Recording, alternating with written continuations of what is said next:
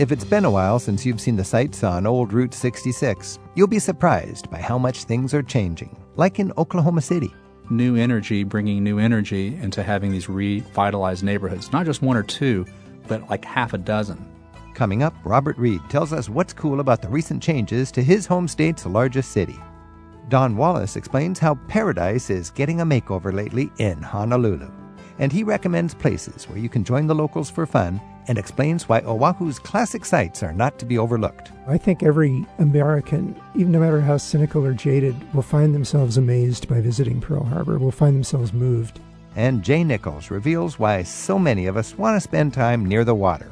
We can get our blue minds on by a swimming pool, in our own bathtubs. We can do it by an ocean. We can do it by a lake, a river, or even a pond. It's like beach time for your mind in the hour ahead on Travel with Rick Steves. There's a good reason so many people head for the shore for a little R&R. Coming up in the hour ahead, Jay Nichols explains the science he's uncovered behind the positive effect of being around water. And author Don Wallace takes us inside his city, Honolulu, with tips for things to enjoy like the locals do when your sunburn tells you you've had enough time at the beach. And while it's built on cattle and oil, Robert Reed joins us now to tell us how Oklahoma City's looking mighty pretty lately, with an expanding arts and culture scene to complement its status as a big league basketball and soccer town. Robert writes as the offbeat observer for National Geographic Traveler, and he joins us now on Travel with Rick Steves to explain how Oklahoma City is becoming a popular visitor destination. Robert, thanks for joining us. Thanks for having me, Rick. So, Oklahoma City, it's not high on a lot of people's lists, but people who go there really are charmed by it. What is it about Oklahoma City that makes it worth considering if we're traveling? Well, it is in the way of a lot of road trips because, of course, Route 66 goes through there. 3 interstates cut through there. So a lot of people find themselves going through Oklahoma City, whether they plan to or not. And what's happened is I grew up in Tulsa, first of all. Mm-hmm. And so Tulsa is in the eastern part of the state. And we used to grow up thinking, gosh, so lucky we don't live in Oklahoma City.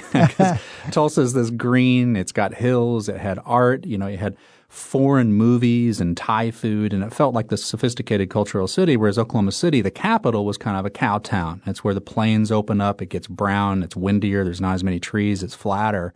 And so what's happened is Oklahoma City in the last 20 years gradually and with increasing energy has just redefined itself. They've passed a series of like these sales taxes that is manifested in all kinds of things that has brought this energy that you find in an Austin or a Portland, Oregon or something around its downtown and neighborhoods around it. So people finding, surprising food, surprising kind of shopping and coffee and activities are finding a lot to stay in Oklahoma City. You get off the interstate for 2, 5, 6 hours a day or two, there's plenty to do. Whereas seriously, 15, 20 years ago, it was a completely different scenario. Now, you mentioned new sales taxes, meaning they had some money to invest in the city. This just seems almost like a contradiction in Oklahoma, but is it actually, what's an example? They've taxed their locals so they can have a nicer city. How does that work out? It is surprising. There's no doubt about it. I mean, is it generally recognized as a smart idea? Yeah, it's been very popular. In fact, Tulsa has followed suit. In 1993, they started what was called MAPS, and they're these sales tax initiatives of a 1-cent sales tax. That's led to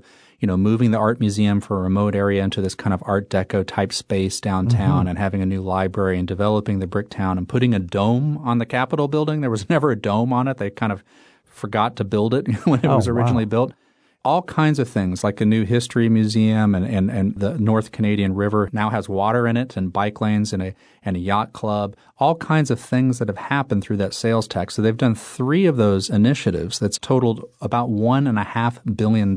So it's been quite a big thing that has led to all of this. And it's just kind of manifested itself into new energy, bringing new energy into having these revitalized neighborhoods, not just 1 or 2, but like half a dozen. And so this whole vast area around downtown where the interstates meet is now a place that people actually go to after hours, where it never was before. It sounds like a success story. And if you haven't been to Oklahoma in a couple decades, it's time to check it out again. It really is. I mean, I think that a lot of people, it does have this notion of the cow town. It has a huge stockyards, which are still there a little west of downtown. You go on Monday and Tuesday, you walk over these planks over this sea of cows and into this bidding auction and guys with cowboy hats and these 1976 phones at their chairs are watching this little amphitheater as the cows come through. It's really fun. You can get like cobbler and sit there if you don't mind the smell of cows. So there's elements of the cowboy culture that are still there. The Cowboy Hall of Fame is in Oklahoma City. It's probably the, in some ways the most enduring and beloved attraction. But what you see is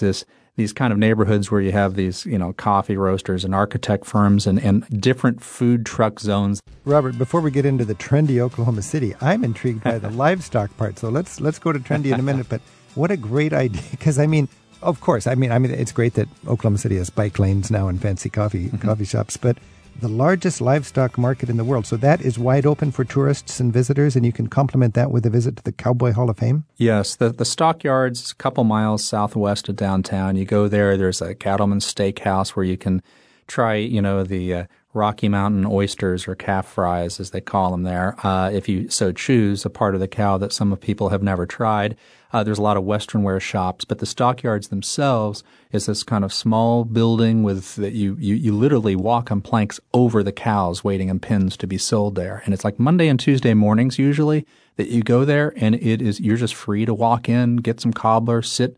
Be careful, because if you get carried away, you may end up with a cow. First, you'll have some nicely cooked testicles, and then Yes. you'll have the smell of all these cows going to the slaughterhouse below you, and then you'll have your cobbler. Yeah, the cobbler's the chaser. The testicles are the starter. That sounds fun. Okay, so that's your traditional. And by the way, Oklahoma City is one of the younger cities around, isn't it? Well, Oklahoma City was settled overnight in 1889. There's the Oklahoma Land Rush, and there was a series of land rushes where they just opened it up. Oklahoma, what's interesting is that it was unclaimed for a while. It was Indian territory for a while, then Oklahoma territory, when everything around it was a state. Yeah. So you think about how unusual the U.S. shape was at that time, because it's a panhandle shape, so it's very kind of cavity in the country, essentially. But it was one of the most interesting experiences in my American travels. I was just at the border of Oklahoma on the east. Is it Fort Wayne there or something? And Fort Smith? Fort Smith, yeah. And there's a bridge, and the big deal there is the land rush in 1889. And I can just picture all the people there, and they blew the whistle or they set off the firecracker or whatever, and 10,000 settlers just scrambled into the west and staked out the free land in Oklahoma, and bam, you've got yourself a settled state. Yeah, there was a series of those kind of land rushes, and one was that created Oklahoma City. I mean, some people went by bicycles. Can you imagine that? Going around a bicycle in 1889. But some people broke the rules and went a day earlier, so they went sooner than they were supposed to, and that's why Oklahoma's called the Sooner State. Essentially, the criminals that broke the rules on the land rush is what the nickname's for. I didn't know that. I didn't know that. Travel writer Robert Reed's making a return appearance with us right now on Travel with Rick Steves to tell us how Oklahoma City is becoming a major league destination. You'll find links to his latest travel articles and a message board for posting your own travel observations in the radio section of ricksteves.com. Oklahoma has the largest Native American population per capita, I believe, in the country. Capita, yes. What impact does that have on your sightseeing? Are there ways we can check into Native American culture? Absolutely. There has been a long talk of Oklahoma City having a Native American museum there, and the biggest Native American powwow is there in summer called Red Earth. And other places to go, I'm a big fan of going to the Osage Nation, which is Osage County in the northeastern part of the state. It's near Bartlesville, where Phillips 66 was based. There was a lot of oil there. And the Osage Hills are a really beautiful area. Bob Wills, who's a Western swing star in the 30s and 40s in Tulsa, sung about the Osage Hills. And you can go there to Pawhuska and go through a little museum there and take scenic rides around there. Another place is Tahlequah, which is kind of the center of the Cherokee Nation, which came on the Trail of Tears, kind of a sad story in the 19th century. But they have a museum and a cultural center and some events that is around Tahlequah in the eastern part of the country. There are a lot of ways to engage with Native American culture in Oklahoma, but those are two standouts. I've gone time and time again when I've gone back. So we've got Native American sites, we've got cowboy culture, we've got trendy, the new Oklahoma that's come about after its decision to raise a little money and invest in the city.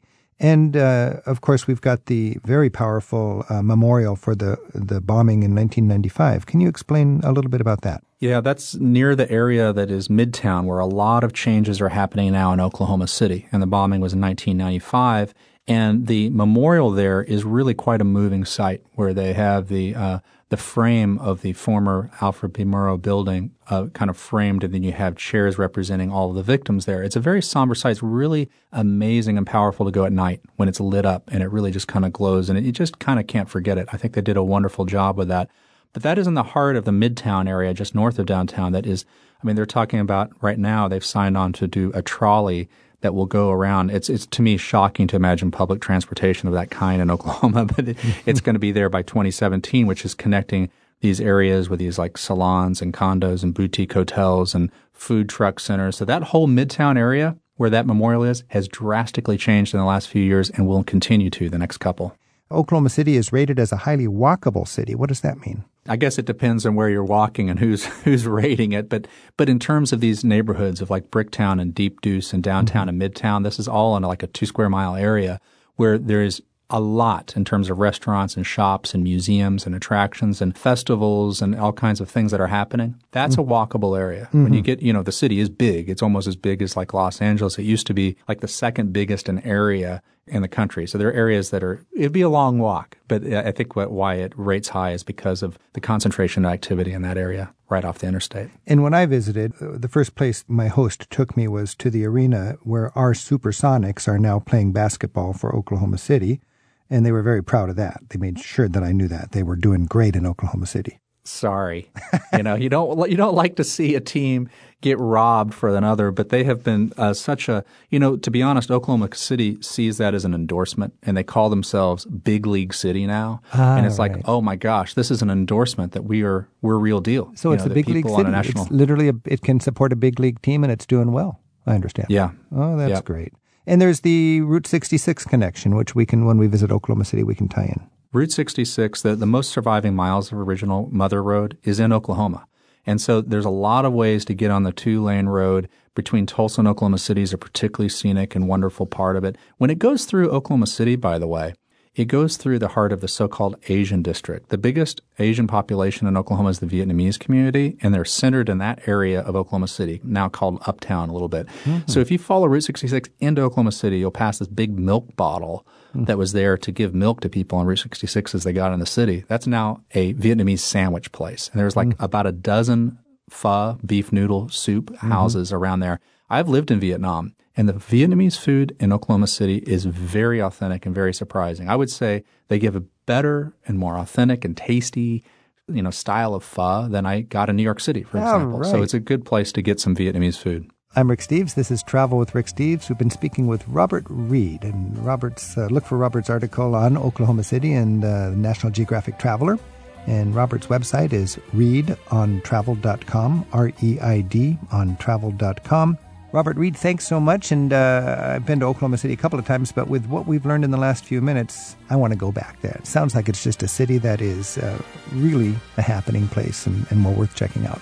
Be sure to try the testicles. Even if you don't have an oceanfront view, there are plenty of ways being around the water can ease your state of mind. We'll explore that in just a bit. Up next, an insider's view on what's new in Honolulu. We're at 877-333-RICK on Travel with Rick Steves.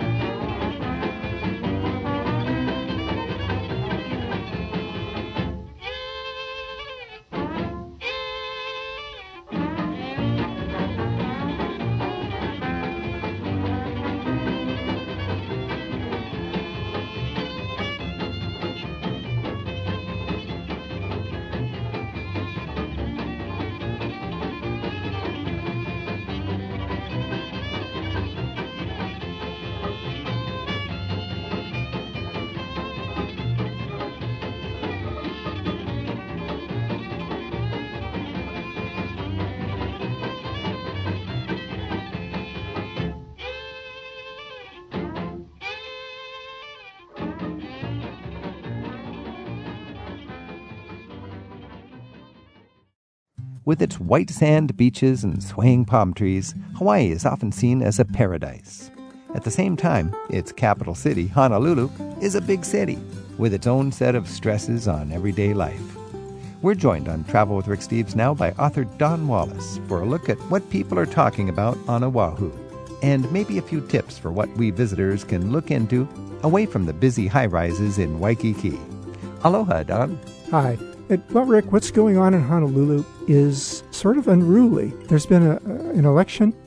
They have thrown out the incumbent governor, and the reason is there's a feeling that there's been too much development, and there's been a giant wave of construction that's changing the city. Now, it's great that the people have risen up and want to slow this down, and in the meantime, it means for those who visit, there are some really good places that you should see and see now to escape, I guess what you might call the construction site feeling that you get in certain neighborhoods. So what exactly do the construction plans threaten? Well, a lot of it is just simply adding in condominiums, and a lot of these condominiums are for Chinese investors and outside investors. And what that means is highways are closed. You get 29-story buildings popping up. And they've choked off one neighborhood that was going to become the Brooklyn of Honolulu. It was called Kaka'ako. And Kaka'ako really has a happening scene. It has food trucks in a thing called Eat the Street. It had arts. A thing called Eat the Street? Eat the Street. Tell me about that. That sounds good. Everyone in Honolulu knows about Eat the Street, and it's a rally of food trucks. Go to the website Eat the Street, and they'll tell you where they're gathering, and you'll get 20 or 30 food trucks. It becomes quite a party at night. The theme can vary. There'll be themes to the food and themes to the entertainment. Wow. Now, you talked also about this influx of population from Asia. Are these wealthy people from Hong Kong or China that just want stability in their future and they've got enough money to make that move? Well, it's really investment property. From what I understand, Shanghai and a lot of China have a lot of construction towers that build these apartments, and they call them see-throughs because no one ever lives in them. They're simply a place to park the money. And that's because you can't simply collect interest on investments in China. So what they're doing is they're driving investment all over the country. New York, so they're parking their money in Hawaii, buying buildings that there's not even a market for, and messing up local neighborhoods. I think it's too late to stop a lot of the construction, but a lot of it was inevitable anyway, the way that modern times tends to bring more and more. But what we've got in Hawaii are some neighborhoods like Kaimuki and Chinatown, which have not been touched by the construction. And because the construction is forcing the creative people into these neighborhoods, they're becoming more and more exciting, more and more interesting. Now, it sounds like Chinatown is sort of really a vibrant arts center and stubbornly surviving all the change around it. I think stubborn's a very good word. You know, Chinatown was even in the center of World War II. Imagine being swarmed with 3 million GIs in 4 years. It's a very colorful place, but at the same time, and it's kind of a warning, it's funky. It's real. It can even get smelly if it hasn't rained in a while. But what is great about it is they're not really paying attention to the tourists. So you can walk around and see good dim sum. You'll see lei makers and sellers on the corner, roast duck shops, dive bars, tattoo parlors. Chinatown is really the epicenter of the whole tattoo movement, which started really in World War II with Sailor Jerry. So when you see people all getting their tattoos today, it really originates from this one very funky neighborhood in Honolulu. Wow. I'm talking with Don Wallace. This is Travel with Rick Steves. We're talking about his hometown, Honolulu. We've got some calls coming in here at our phone number is 877-333-7425. Before I get to the calls, I'm just going to say a famous site, and I'd just like to get your quick take on that, because when we fly to, a lot of times we fly to Honolulu heading off to a smaller island and we want to just do some quick sightseeing in the sightseeing center. What's your take on visiting Pearl Harbor? Well, you know, I think every American will, even no matter how cynical or jaded, will find themselves amazed by visiting Pearl Harbor, will find themselves moved. There's been a really excellent renovation done of the facilities in the museum that is there. It's a museum not just of Pearl Harbor, the attack on December 7th. It's a museum of life as it was lived during the war years in Hawaii. What about Diamond Head? You live in the area of Diamond Head. Great place for hiking. How do you enjoy Diamond Head? I would say the first thing you do when you arrive in Honolulu, wake up, make a left from your hotel, and hike up Diamond Head. Do it early in the morning. You can enter the crater from the backside and hike all the way up to the overlook. 760 sort of feet above the ocean on the lip of a crater, of a volcanic crater. Wow. That's right. So step out of your hotel, turn left, and go to the top of the mountain. Right. Left. Gotcha. What about Waikiki? Waikiki is really quite, Kalakaua, running down the waterfront, is one of the great esplanades. And you can just walk along one of the great surfing beaches in history. It's where surfing really took off. Duke Kahanamoku brought it to the world. It's beautiful, and you just keep going, I'd say, in a left direction, as I said, and you'll find outdoor cafes. Sounds great. You'll find an aquarium. Duke Kahanamoku brought it to the world. What do you mean? How did that happen? Well, Duke Kahanamoku, besides being an Olympic swimmer with size 13 feet, he popularized surfing all around the world. He would travel as far as Biarritz in France, to Australia. He went to Long Beach, California in the 30s, where my father saw him take a plank, fashion a surfboard, go out and surf. And what he did was he seeded surfing all the way to Peru, where they have a Duke Kahanamoku club. What decade would that have been? That was the 30s. In the 30s, all right. Yeah. Okay. In the 20s, late 20s and 30s, surfing traveled around the world. That's great. And Duke Kahanamoku did an amazing job because he was a very personable, well-spoken, and absolutely charismatic man. All right. The grandfather of surfing. What about, there's a lot of history in Hawaii. You've got the Bishop Museum and you got the old mission houses. Mm-hmm. To learn the Hawaiian culture from the inside by going in and seeing their things and their foods, eating at a local Hawaiian restaurant like Ono Hawaiian, Hiley's, or Fort Ruger. And then you look at the islands where they lived, a culture completely separate from the world for about 600 years. In other words, a pristine, uninterrupted culture. So you go to the Bishop Museum and you see how people would adapt. And in some respects, it's sort of like if we sent people to Mars and then left them alone for 600 years. It's really fascinating stuff. And the Hawaiians were very creative, and they had to be very spiritual to hold their society together. And it's still a very spiritual place, Hawaii. It's still, the Hawaiian culture is very strong, and it's getting stronger. So I would recommend the Bishop Museum. I would recommend also the Honolulu Museum of Art, which is near Chinatown. And I would say go to Waimea Bay on the North Shore and go into the Waimea Valley, which is a Hawaiian cultural center. And you sort of get to see how it was practiced back in the day. So it's more the resilience of the traditional culture is just quite amazing. And as kids, a lot of us went over there and saw the Kodak Hula show at the Polynesian Center. And that was just kind of fun hula kind of action for your camera, but take it seriously. Go to these museums, and as you said, 600 years of isolation and evolution. It's quite an impressive culture. What about the old mission houses? Well, you can go to the only royal palace in the United States, which is the Iolani Palace, and you'll be able to see a Victorian-style gingerbread palace that was lived in by Hawaiian royalty. Queen Liliuokalani was overthrown in 1893. The only royal palace in the United States. I never thought about that. That makes sense. Right. And, to the Hawaiians, royalty is not like Downton Abbey. It's right now. They still have a royal family, and they still have a very strong belief that they're entitled to come back and take a larger share of control over these islands. And that's one of the really fascinating things about Hawaii is it's not dead history, it's living. Right. And it's mutating as we go along. Journalist and author Don Wallace is telling us about recent trends in Honolulu right now on Travel with Rick Steves. Don contributes to major publications. He's written a couple of novels, and his latest book is about his family's crazy adventures when they renovated a ruined house on a small island in France. It's called The French House, An American Family, A Ruined Maison, and the Village That Restored Them All. There's more on his website, don-wallace.com, and he'll be back on the show in a couple of months to talk about that. But Don and his wife have returned to their family home in Honolulu, and he's here to take your calls at 877-333-7425 about what's new on Oahu. Scott's on the line from Reno, Nevada. Hi, Scott. Hi, Rick. Thanks for taking my call. Yeah. Don, great to speak with you. My question involves whether to rent a car on Oahu. One of the challenges that my wife and I always struggle with, parking seems to be atrociously expensive, Honolulu and Waikiki in particular.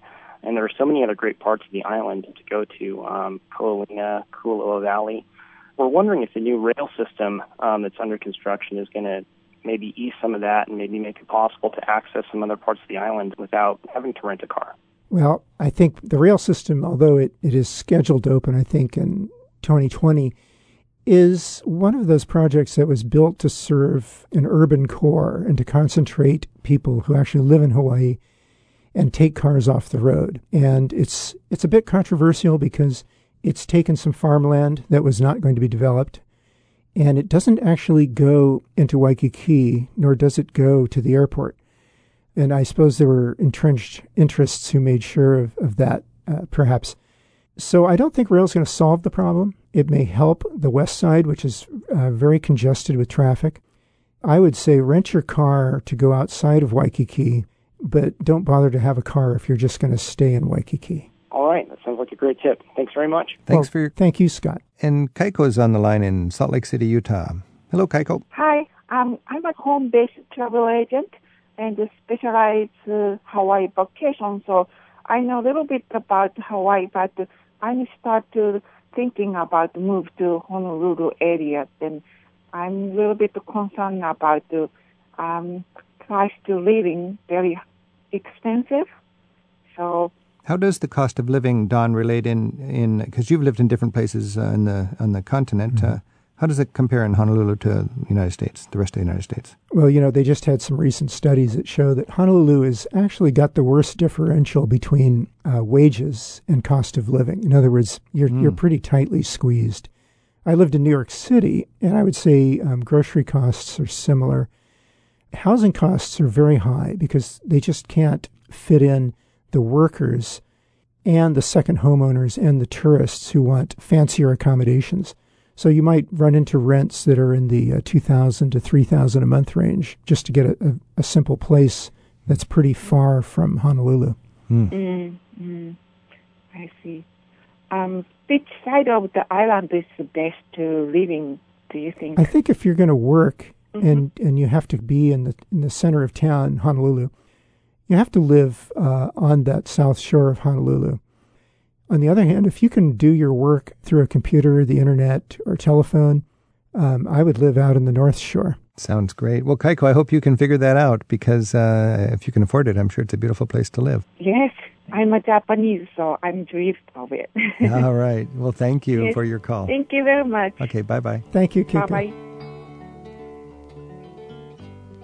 This is Travel with Rick Steves. We're talking with Don Wallace. Don's a wonderful travel writer. His latest book is called The French House, talking about him and his family buying a house in Brittany and fixing it up. Fascinating insight into that culture. And today he's joining us to talk about his hometown of Honolulu. A lot of times now we can fly directly to some of the other islands. And for some people that's a blessing because you don't have to deal with Honolulu. On the other hand, you're missing the most important city in Hawaii. What's your thought on flying directly to the other islands or having a stopover in Honolulu? Well, we have a lot of friends who used to just go straight to Kauai or Maui. And now they've started adding Honolulu because it's a civilization. It has things in a concentration you can't find, particularly in Kauai, which is quite rural.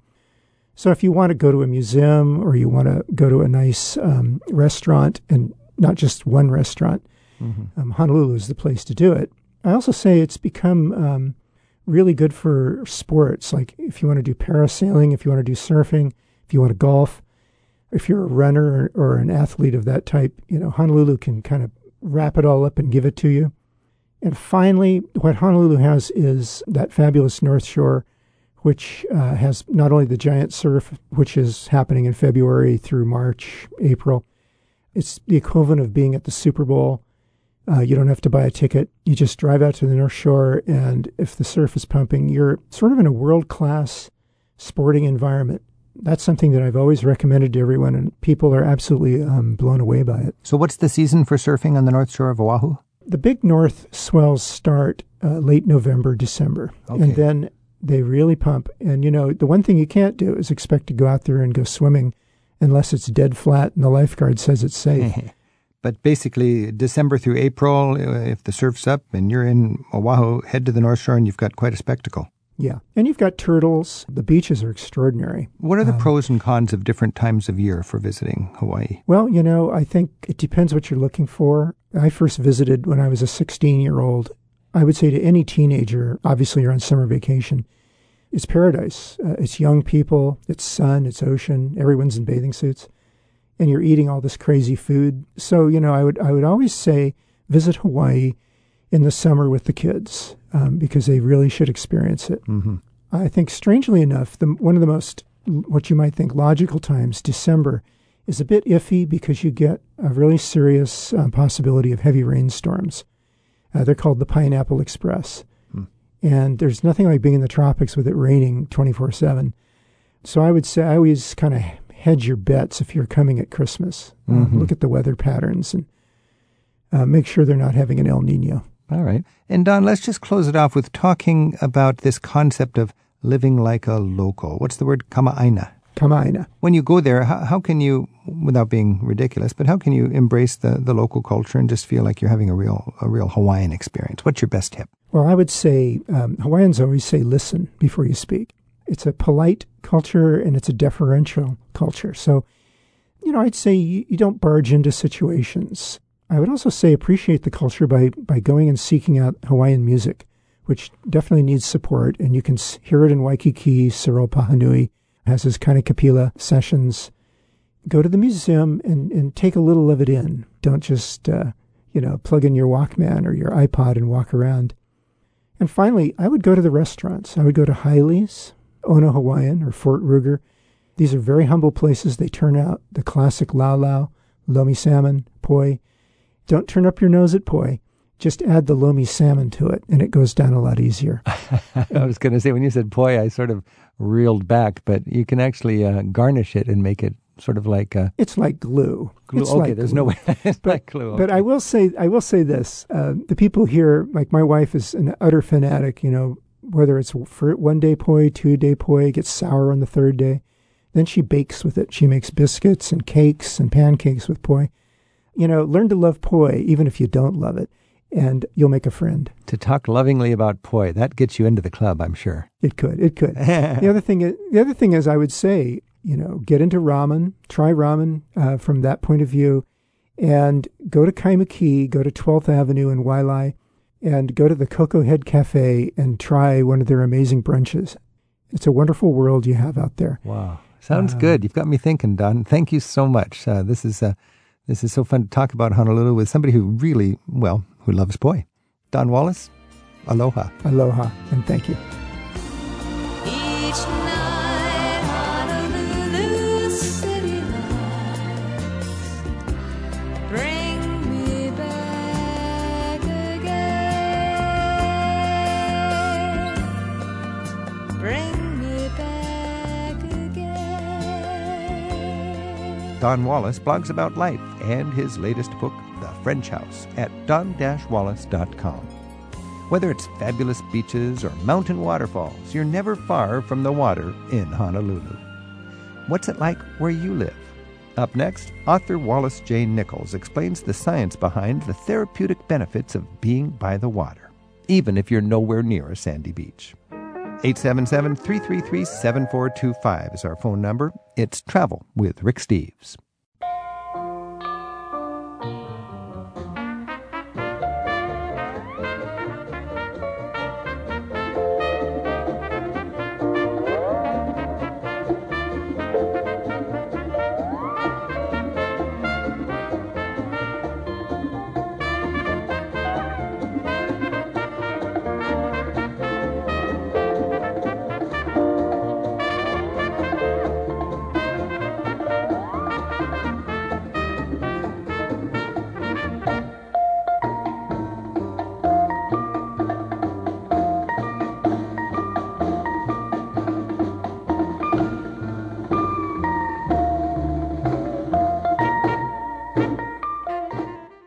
Is there something that compels you to be near the water? I'm Rick Steves, and for some reason, my gut seems to tell me that I need to live near the water in order to be happy. Our next guest has an answer for that. Dr. Wallace J. Nichols is a research associate at the California Academy of Sciences.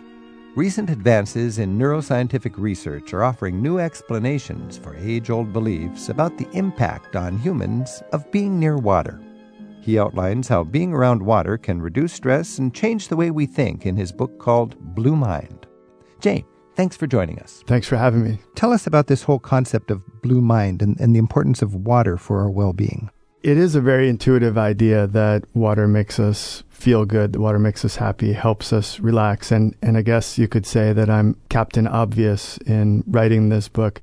But I wanted to go deeper, and I wanted to ask about the physiology and about the biology and the evolutionary theory behind that feeling. And when I started digging in, I found that A, this book hadn't been written before, and B, these very simple questions really hadn't been asked and struggled with before. So it began this 5-year journey into our blue minds, if you will, and trying to figure this out. And that brought me face to face with big wave surfers and people with the last name Cousteau. And it brought me into the labs of neuroscientists and evolutionary biologists and psychologists, learning about our brains on water. Now, you talk about red mind versus blue mind, and you can kind of imagine red mind is our intense, on the ball, eager, aggressive mindset, and blue mind sort of counters that. How does that relate to water, and how do you define red mind and blue mind? Red mind is the state that we find ourselves in a lot of the time these days, and it's the kind of always on, always connected, busy, active, listening, processing mode of just our modern lives. Mm-hmm. And it's a good thing. Red mind's not bad, but if you live a life that's entirely red mind, eventually things are going to fall apart. You're literally on the cellular level. Mm-hmm. It stresses us out. And you're talking we get about sick. Fall apart neurologically and biologically. I mean, there's actual physiological problems with not having blue mind in your approach to life. Psychologists and neuroscientists call it toxic stress. And that's where you've just got too much stress for too long that you literally become ill. Your body system stops working properly. And one of the solutions to that situation is what I call blue mind. It's just disconnecting, unplugging, and moving towards a big body of water, getting in it if the conditions are right, and really just letting your mind wander, letting your heart rate slow and your breathing rate slow down. And you literally switch to a different brain network, a different mode. In your book, you write, being with water is the fastest way to hit the reset button. And physiologically, you're that's exactly what's happening. You're breaking out of that rat race and resetting. That's right. And it really is a good metaphor, the big blue reset button. And I experience it personally, and I'm sure travelers of all shapes and sizes, including my kids, experience it as often as possible. Jay, is blue mind your term, or is that an accepted term in this field? Well, that's a term I came up with to describe this mildly meditative, relaxed state of mind, yes. Now, if you live in a landlocked concrete world, are you saying when you go on vacation, it's healthy for you to choose a vacation place that has water? Each of us will probably answer that question differently. I talk to people and they say, well, I'm not really an ocean person. I'm more of a mountain person. And my answer to them is, yeah, but don't you love those mountains more if there's a lake or a river or even just a little creek up there? And their answer is usually yes. So we can get our blue minds on by a swimming pool, in our own bathtubs. We can do it by an ocean. We can do it by a lake, a river, or even a pond. And whatever it is that works for you is what I would recommend. There's a lot of ways that people, probably without even having any recognition of the whole blue mind concept or the importance of water, they just gravitate to water. You have a little plug-in fountain in your garden, or you have a koi pond, or you have a hot tub, or you have even a soundtrack. Can a soundtrack of the ocean do the same sort of beneficial effect? Yeah, people play water sounds, whether it's rain or a running creek or the sound of the surf, to help relax, to help go to sleep even. And it's the #1 downloaded sleep aid in terms of these sound apps. So yeah, you can create blue mind without having any actual water around. And art is even very useful. A painting that is of a place you love, or by an artist you admire, a photograph on the wall, a poster of a whale or a dolphin or whatever it is that puts you in that state of mind, is maybe activates your nostalgia, your set of highly emotional memories. This is a travel show. You're an expert in the value of water. Why don't you be our water vacation counselor? For you, what are the best water sites? What's a great place for you and your need for being near water to go? Well, the first one that comes to mind is a secret beach that I can't tell you about, so I won't go there. I'll just skip over that, but it's not too far from my house. And I guess maybe that's to say, that spot that you can get to any day of the week or any weekend. Okay, everybody, a beach in Santa Cruz. Go to Santa Cruz and find a little beach and look for the man who wrote Blue Mind, okay? I'll see you there. Yeah. But I spent a lot of time traveling in Mexico, in Baja California, and that's an interesting place because it's got the desert and the lack of water juxtaposed with a beautiful ocean. And there are lots of solitary beaches and fishing communities that I spend time in, traveling in northwestern Mexico. And I find that to be one of the great places. I'm lucky with my work. I get to go to be all alone in front of the Mona Lisa in the Louvre. I can go to the top of this mountain or the top of this skyscraper or tower just because it's my work. And if I think of the most joyful moment, it's just me and the sound of water sloshing around my head as I'm snorkeling and looking through goggles at little fish in any ocean beach with nice water life. I become lost in that wonderful world, and I think my whole body is recharging. It's resetting in a way that I didn't even put my finger on until this conversation. But that is the experience that brings me so much joy, and it's that sloshing with the world of water. Me too. Yeah, it's pretty cool. Wallace J. Nichols has collected his research on how being near, in, on, or even underwater can make you happier, healthier, more connected, and better at what you do. It's all in his book, Blue Mind. It's published by Little Brown. His website is wallacejnichols.org. By the way, Jay's joining us from the studios of KUSP in Santa Cruz, just a block from the beach on Monterey Bay, and our Travel with Rick Steves studios are a couple of blocks from Puget Sound near Seattle. Our number is 877-333-7425. And Bill joins us on the phone from Santa Clara, California. Hi, Bill. Hi. I need water therapy. I grew up in Massachusetts Bay, and now I'm retired, and I live in Silicon Valley, which is, as you might get from the name, is another wet place. And I really ache for the ocean, but I'm 6 miles away and I don't drive. I haven't yet gone there. I've retired, but I haven't yet gone to the ocean here. And that's very strange for me, who could get on my bicycle when I was a kid and just ride about a mile and I'd be right at the ocean side. I need water therapy. Why don't you go to the ocean? It's just 6 miles away. I don't drive. Oh, okay. And there's no bus. Oh. I'll come pick you up, and I'll take you to that beach that really? You need a koi absolutely. pond. Bill, it is interesting that you have this strong sense that you need water. I do. It's not just you need something. I mean, I can imagine somebody thinks, I need something. It's just I'm missing something. But you know what you're missing. You're missing water.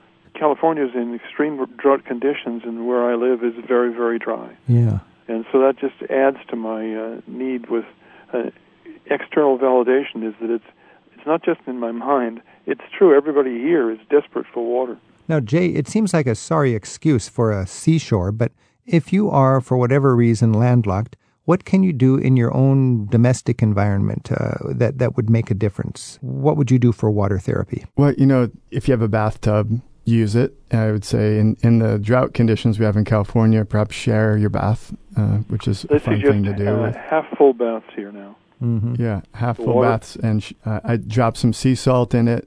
Dim the lights, put on your favorite watery music or water soundtrack and just chill. I mean, that's probably a really easy thing to do. Maybe everybody else has probably discovered this already, but I just found in Spotify, you can get any soundtrack you want, and you've got all sorts of sea sounds and sounds of nature. You could easily go there and find a water soundtrack. Yeah, if you look ocean sounds on YouTube, you'll get even 12 hours of nonstop natural ocean sounds that will just play with an ocean video going. So obviously I don't believe that that's a pure replacement for the ocean itself. But it helps. But if it helps, certainly. I'd never have thought of that. Thank you. Bill, thanks for your call. And Catherine's on the line in Cambridge, Ontario. Catherine, thanks for your call. Yeah, I had a couple of questions. I was wondering if, Dr. Nichols, your research uncovered a difference between salt and freshwater on human well-being? Yeah, so you're going to find a difference between an experience with a river or a lake and the ocean because of the salt. You're also going to find a difference because of the vastness and what psychologists refer to as the awe factor. So when you're standing at an ocean, which tends to be salty, the massive size of it and perhaps the sunrise or the sunset over the water can drive you to experience a feeling of awe that's quite profound and quite wondrous. Not to say that lakes and rivers don't also do that, but there's a a scale difference that comes into play. You know, Jay, I would imagine a walk on the beach has the same awe factor. A walk on a lake beach would be nice, but a walk on an ocean beach would probably be more awesome. Yeah, there's a continuum, but also, the content of the ocean having salt and other minerals dissolved in it is a factor. So the buoyancy is a factor. So your experience of floating or swimming in the ocean is going to be vastly different than the one in freshwater. And then you're going to obviously carry that salt residue on your skin. And that salt has an antiseptic quality to it as well. So there are other beneficial factors that come from swimming in the salt water. And all of this depends on the water, in fact, being healthy and not polluted. Catherine, listening to our conversation, does that resonate with your personal, just sort of gut feelings about the importance of water? Yes, it does. I studied biology in school, and I spent the last 8 months doing a research project in aquatic ecology, so I'm full aware of the important implications of how we need to conserve our water and everything like that. The reason that I brought up the difference between salt and fresh water is, as you mentioned, I'm from Cambridge, Ontario, which is about, for your listeners that don't know, 1 hour west of Toronto. Mm-hmm. So I'm within about a 2-hour driving distance of 3 of the Great Lakes. Those, I think that anybody who's ever been to the Great Lakes, people could agree that they're extremely vast, and you can't exactly see the other side or anything. So I thought that it might have a similar sort of psychological effect as the ocean, aside from the salt, which I do agree that does play a factor. The smell of the ocean is just enough to ease all of your tensions. I love that, the smell of low tide and the sound of the surf. It's just beautiful. Catherine, thanks for your call. Thank you so much. Okay, bye now. Bye. This is Travel with Rick Steves. We're talking with Wallace J. Nichols, and Jay has written a book called Blue Mind, talking about the importance of water, being near water, being in water or on water for our well-being. Speaking of therapy, you write about surf therapy. What is that? There are a number of organizations, such as this group called Operation Surf, that work with a range of people who are dealing with different kinds of stress or injuries or diseases or issues that limit their ability to function in society. And what Operation Surf does is takes those people, equips them correctly, and gets them out on the water on some surfboards with expert instructors to spend the day or a number of days learning to surf and sometimes having really the time of their lives. Actually surfing. I would have thought they would just be frolicking in the surf, having the waves beat on them, but it's actually getting on a surfboard and surfing. Absolutely. And it's amazing to see that, these expert instructors at Operation Surf will surf on the same board with their students. So some of the men and women that they surf with are missing arms or legs, are unable to walk because of a disease or an illness, or are dealing with other life circumstances that have gotten them really stressed out. And so they just have this incredible experience on these waves. All your pistons would just be going like mad. Your endorphins would just be giddy. It's life-changing. Yeah. And for many of their students, after they've spent some time surfing, they say, I see my life differently. Yeah. I want to live in a different way. Jay, this all sounds, some people might think of this as just a little new agey, What is the hard science behind it all? Well, as you just work through all of the different senses as they relate to water, you can unpack the science. So listening to the sound, well, that obviously connects to our brains through our ears. Looking at the water, that connects to our brains through our eyes. Being in the water, that brings in the feeling of gravity and the parts of our brains that work on balance and keeping us upright and keeping us stable. And it's clear stress is a killer, and water decreases stress. Yeah, and the physiology of stress is very, very well studied these days. 20 years ago, to say that stress will make you sick, well, that might have been kind of a new idea. Right. But now every medical practitioner on the planet understands that to be true. How is water therapy factored in with PTSD concerns when soldiers come home from Iraq, for instance? I try to be careful. I don't promote blue mind therapy or water therapy as a silver bullet solution to anything. But what we've experienced with returning veterans and soldiers has been pretty amazing. For some people, it's really like medicine. It really gives them a new lease on life. It helps them relax. I know some men who got their first full night of sleep after spending time in the ocean learning to surf since they returned from active duty years prior. And so the gift of sleep, imagine that, just finally being able to sleep well to the sound of the ocean, to have that exhausted, wonderful blue mind feeling in bed at night, and just to fall asleep for the first time in 2 years is quite an amazing thing. What a blessing water would be in that regard. This is Travel with Rick Steves. We've been speaking with Wallace J. Nichols, and Jay has written a fascinating book called Blue Mind, talking about the importance of water just as we reset ourselves to maintain balance in our aggressive dog-eat-dog rat race kind of world that a lot of us fall into. Jay, you wrote about a couple of concepts that just really resonated with me. You said, we fall more in love with each other at the shore. I think a lot of people can relate to that. I can.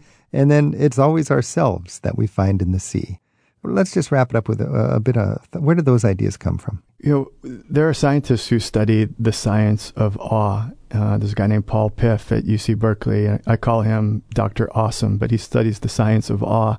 And what they've found is that when we experience awe, whether it's from seeing a beautiful wild animal or a sunset over an ocean or floating down a river, it switches us from a me orientation to a we orientation. It changes our brains in a way that increases our empathy and boosts our compassion, connects us to those that we're with, and connects us to the world around us.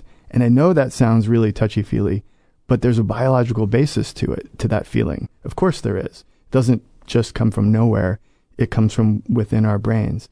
And empathy is good. Compassion is good. And if healthy water can be just another source of that kind of feeling of being connected to ourselves, to those that we're with, those that we love, and the world around us, then that's a good thing. Jay, it's been so much fun talking with you. I think I might even be getting a little bit of blue mind thinking about all this water and just the thought of the beauty and the importance of going to the shore. Yeah, I get my blue mind just talking about it, so I'm with you right there. Yeah, it's like if you want to find yourself, or even if you want somebody else to find yourself, find each other. We can all go to the shore. Wallace J. Nichols, thanks so much, and best wishes with your book, Blue Mind. Thank you very much. Enjoyed it. A fish, a flash, a wish, a wing. It's a hawk, it's a dove. It's the promise of spring. And the riverbank sings of the waters of March. It's the end of despair. It's the joy in your heart. Travel with Rick Steves is produced by Tim Tatton with Sarah McCormick and Isaac Kaplan-Woolner at Rick Steves Europe Through the Back Door in Edmonds, Washington. Thanks for studio help this week to OPB Portland, Hawaii Public Radio, and KUSP Santa Cruz. You can listen again on demand and find guest information and the details for each week's show. It's updated each week in the radio section of ricksteves.com. We'll see you next week with more Travel with Rick Steves. Rick Steves has spent a third of his adult life in Europe researching and writing guidebooks. His classic, Europe Through the Back Door, teaches the skills of smart travel. And his country, city, and snapshot guides cover what to see, where to eat, and where to sleep for every corner of Europe. To learn more about Rick's books, visit the travel store at ricksteves.com.